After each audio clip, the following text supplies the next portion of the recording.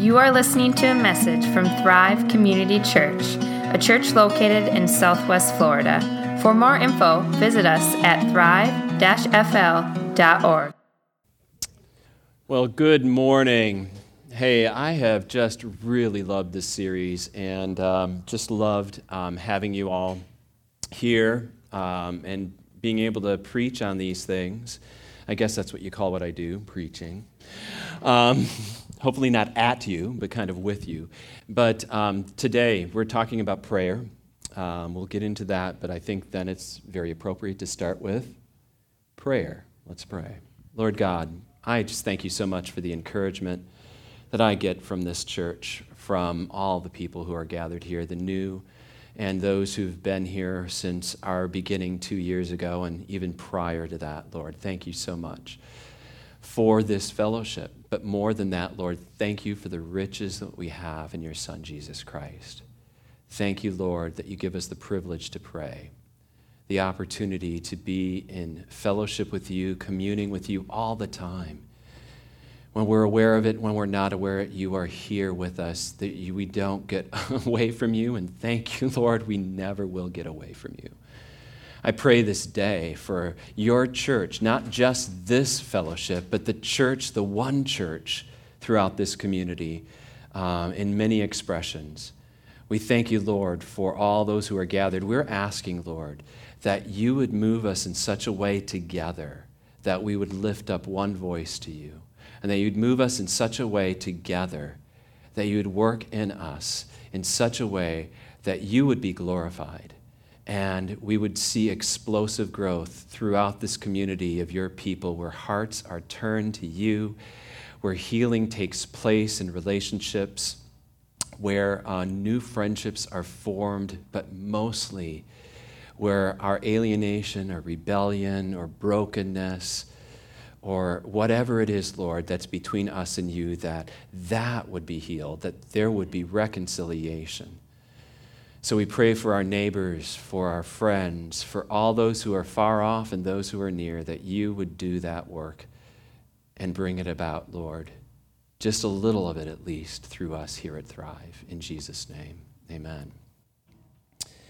All right, pray it up.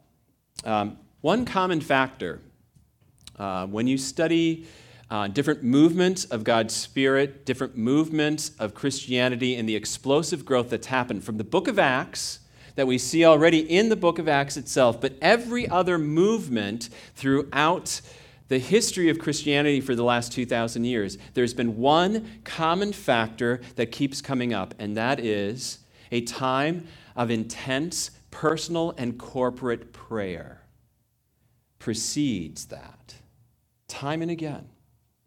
Okay? And so we see that in the book of Acts. When we've been studying, we saw that even from the first week when we looked at Look Up, where the disciples gathered together and waited for the gift of the Holy Spirit. They were praying as they were waiting. And then in Acts chapter 2, that verse that we're, kind of probably tired of hearing, 2:42 to 47, it says, "And they devoted themselves to the apostles' teaching and to prayer," as another example of that. Beyond that, then, as well, we see that when the church got together through the hard times and the good times, it didn't really matter. They were about prayer.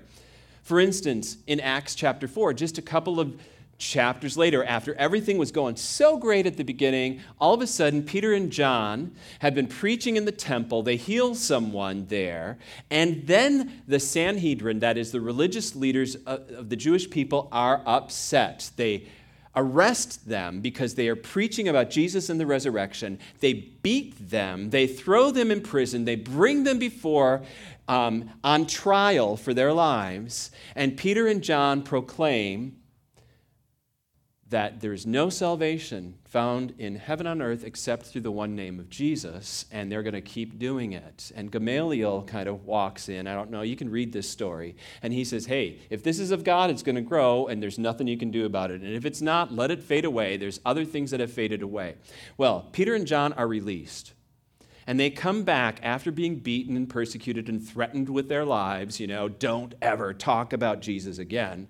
And they come to the church, and the church gets together, and they have a time of intense corporate prayer in Acts chapter 4, where it says this. At the end of the prayer, after they kind of lift all this up and say, this is what's been going on, God, and they put it in this big picture, they say this, and now, Lord, look upon their threats and grant to your servants to continue to speak your word with all boldness, while you stretch out your hand to heal, and signs and wonders are performed through the name of your holy servant Jesus.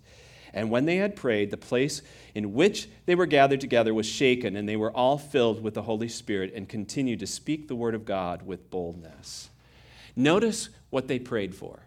They didn't pray, Lord, get rid of our enemies, move them out of the way, or even worse, kind of like, get rid of our enemies. They didn't pray, Lord, make it easy for us or give us an easy path. They didn't pray for their circumstances per se. They prayed that in the midst of whatever the circumstances, that they would have boldness.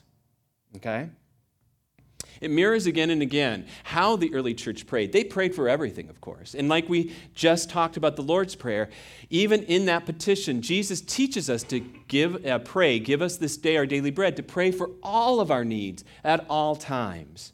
And Paul says later on in a letter to Timothy, he says that we are to pray for kings and those who are in authority. First of all, he says, then I urge you that supplications, prayers, intercessions, and thanksgivings be made for all people, 1 Timothy 2, and that we would have quiet lives so that we are able to live peacefully. So we pray for all of those things, and yet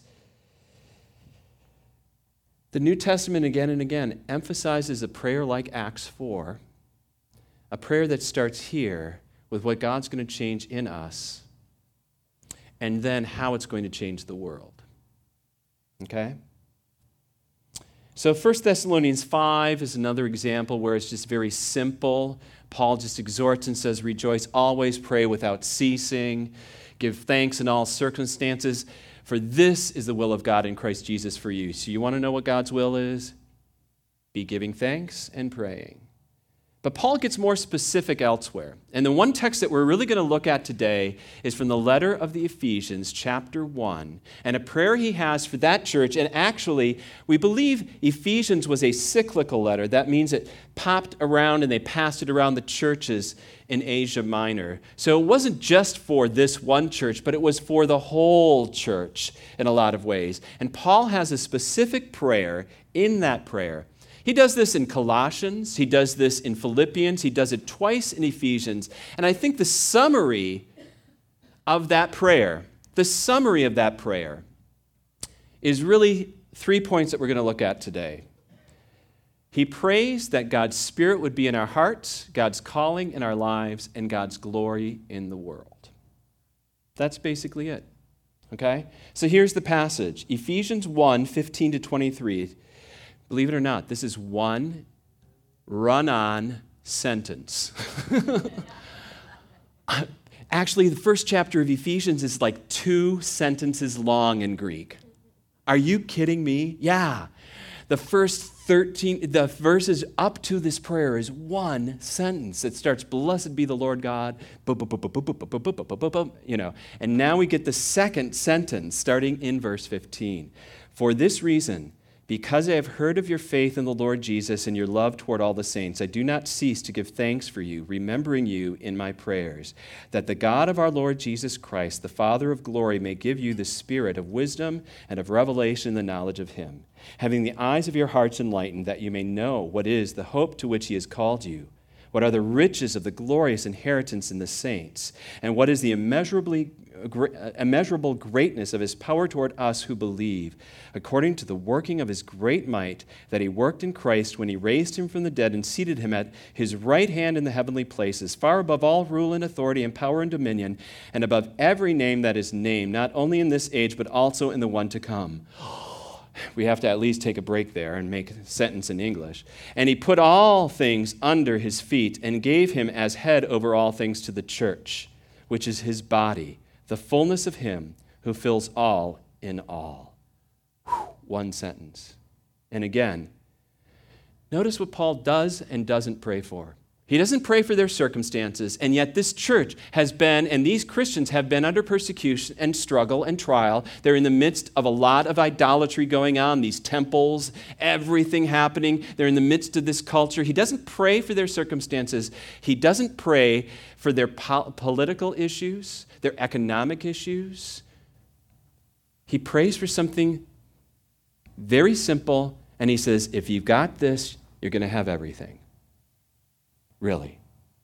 He prays, again, that they'd have God's spirit of revelation, the hope of God's calling, and God's glory through them into this world.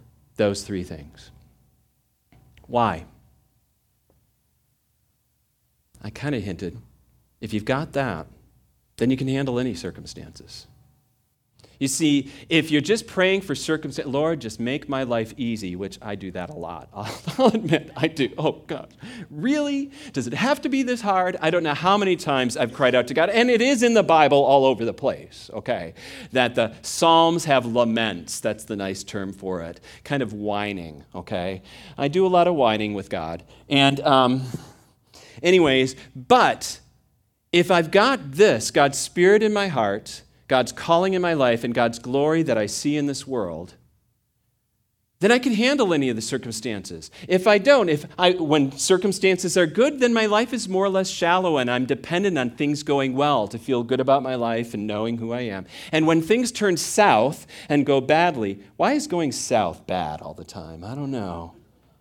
Because I think it's kind of good to be in the south, okay? But when things go south, then all of a sudden I despair, as if, oh my goodness, the world's falling apart.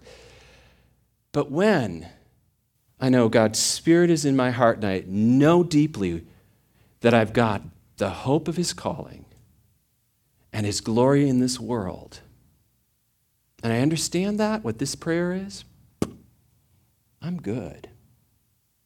I'm good. So first, we're going to look at God's Spirit in our hearts. This is how he put it in this. He says that the Lord, the God of our Lord Jesus Christ, the Father of glory, may give you the spirit of wisdom and of revelation in the knowledge of him. And here's the point. You don't believe on your own, okay? You don't naturally believe. You can't exert enough effort or understanding. It's not about your smarts.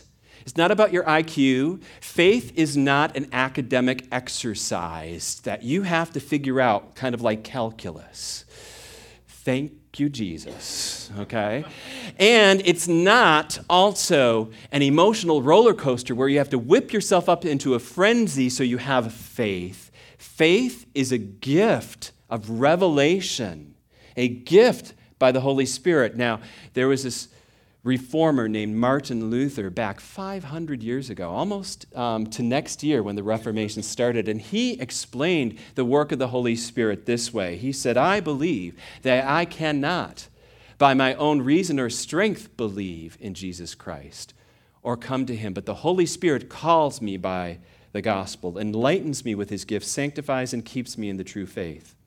So Paul starts out in this prayer with the prayer of all prayers, the prayer of, Lord, we need your Holy Spirit to even believe, to receive any of your blessings. And once that's the prayer that we need to keep on praying. That's the prayer, I think, that 1 Thessalonians 5 says, pray without ceasing. It's, come, Holy Spirit, come, enlighten me, help me to understand. So here's a point, I think, with this too. If your friends are not followers of Jesus, don't expect them to figure it out on their own, you know? And don't get frustrated with them because they haven't figured it out. Man, they're just... But understand and pray that God's Spirit would reveal the truth through the gospel to them. That's the only way any of us. Don't think less of them because you didn't come to faith because you figured it out. Nor will they. They come to faith just like all of us as a true gift of God, the gift of the Holy Spirit. So pray that God's Spirit enlightens them and gives them that saving knowledge so that they understand the treasure, the glorious riches that we have in Jesus Christ. It's the only way it works. So pray for God's Spirit in our hearts. It's the prayer of all prayers. Secondly, like I said, God's calling in our lives. Now, you've been called. And it's not like a phone call. It's not like a, hey, how you doing over there? When God calls, he invites, he welcomes, and he draws to himself. It's really more closer to God's call is, you're mine. It's an adoption. Now this week, I heard an amazing story in our home huddle, and I got permission to share a little of this with you today. So Lisa and Mark Krieger, newer members here, just moved down from Wisconsin. They shared the story about their daughter, Madeline, whom they adopted at age 4. Madeline was born in Belarus when things were falling apart, okay? And Madeline was born and abandoned by her parents at birth because she had such a bad cleft palate. And I think you can see a picture of it right here. And she was stuck in an orphanage for 4 years. Mark and Lisa were able to adopt her at age 4 as the first adoption out of Belarus. Isn't that amazing? And when she was adopted, they called her by name and said, "You're now a Krieger," and all that that means. Did she understand it at the time? Not at all. She didn't realize at age 4 the lifeline she was just thrown, the dead-end life she would have had there, and the change that that made for her. She was called a Krieger. She didn't realize it, but she had been given the gift of life. Now, traumatized for those 4 years, just not only by the abandonment, by the experiences at the orphanages, Mark and Lisa faced decades of times with sleepless nights and temper tantrums and obstinacy and difficulty and surgery after surgery after surgery for their daughter. And it was difficult, from panic attacks, much more, but she started to grow. So from that orphanage, and you can show the next picture, she was one of the children that were just kind of left on their own.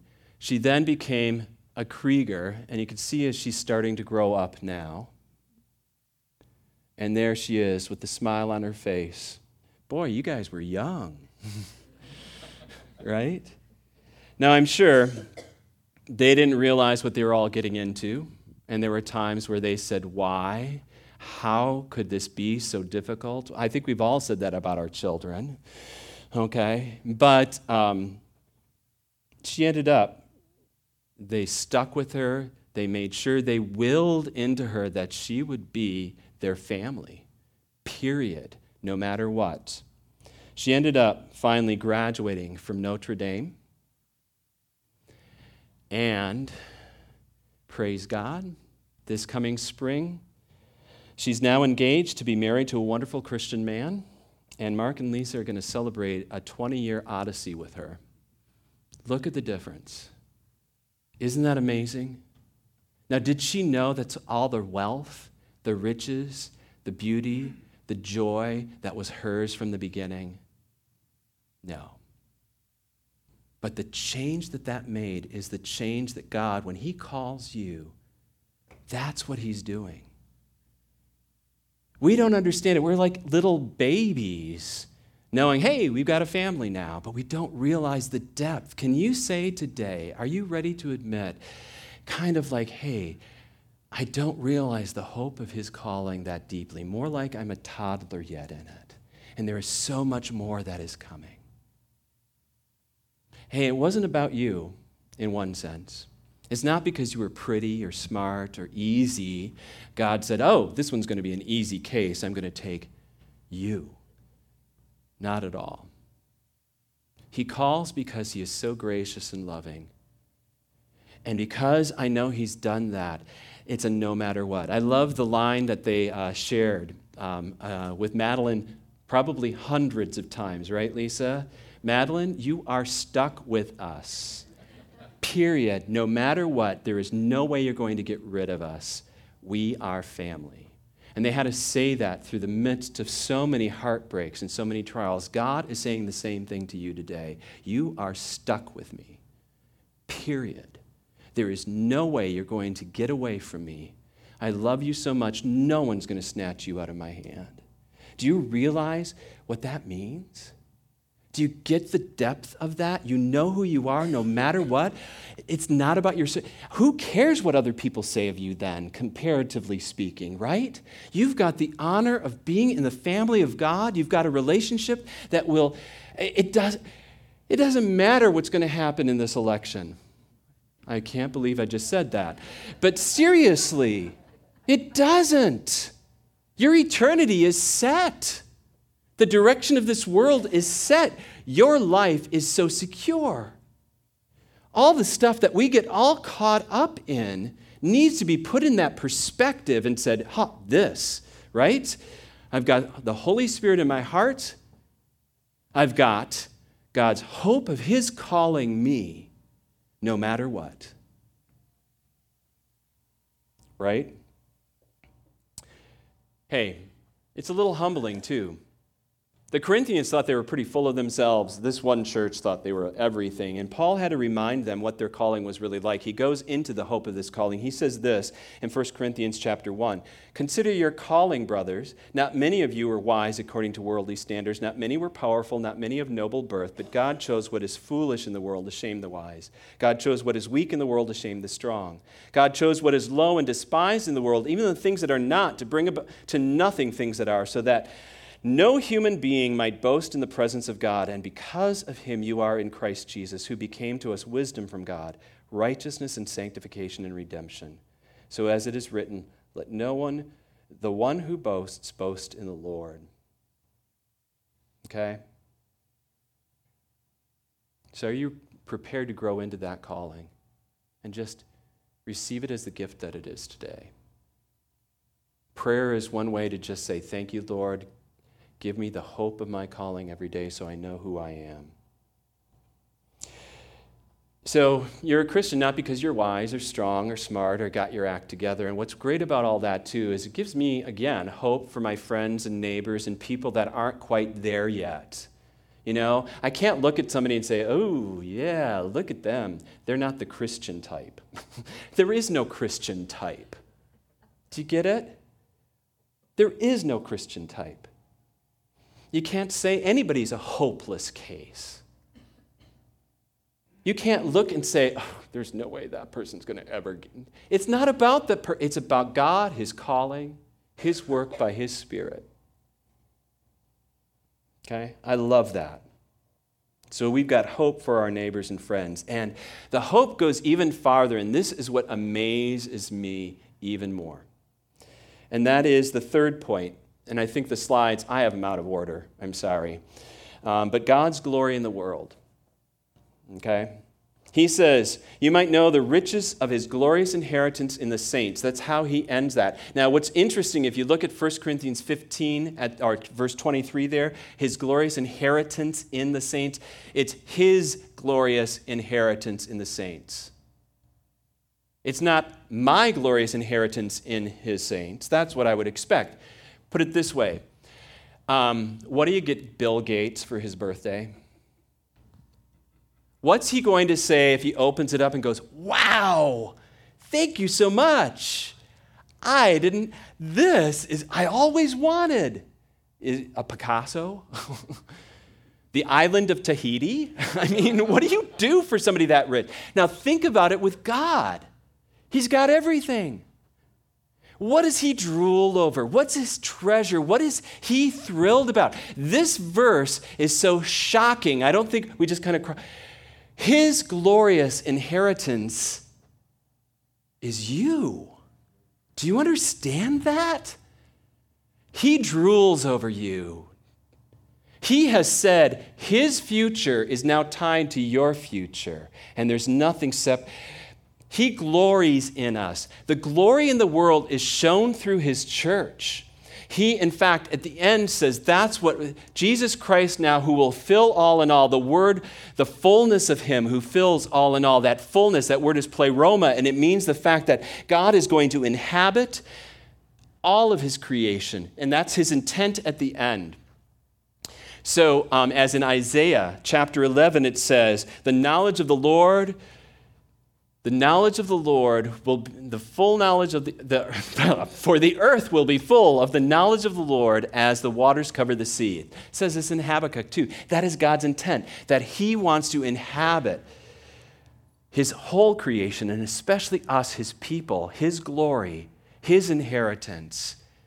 He wants to inhabit us, and that he is our sanctuary, and we show his glory and display it to this world. Can you have a better future than that? Can you have more? Is there anything more than that God considers you the treasure of his heart? That's why I think David Martin Lloyd-Jones said, to the degree you understand that phrase, you will receive strength not to sin. It's another way of saying, the degree that you understand what you've got, these three things, God's Spirit in our hearts, God's calling in our lives, and God's glory in this world, the less I desire anything else. And all the stuff kind of falls into place. I think that's great. Now,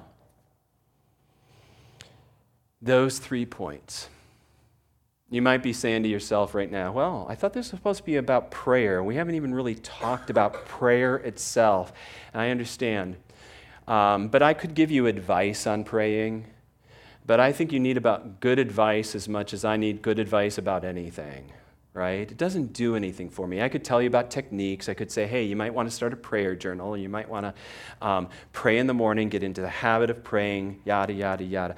I think the most important thing we get is not good advice, but good news.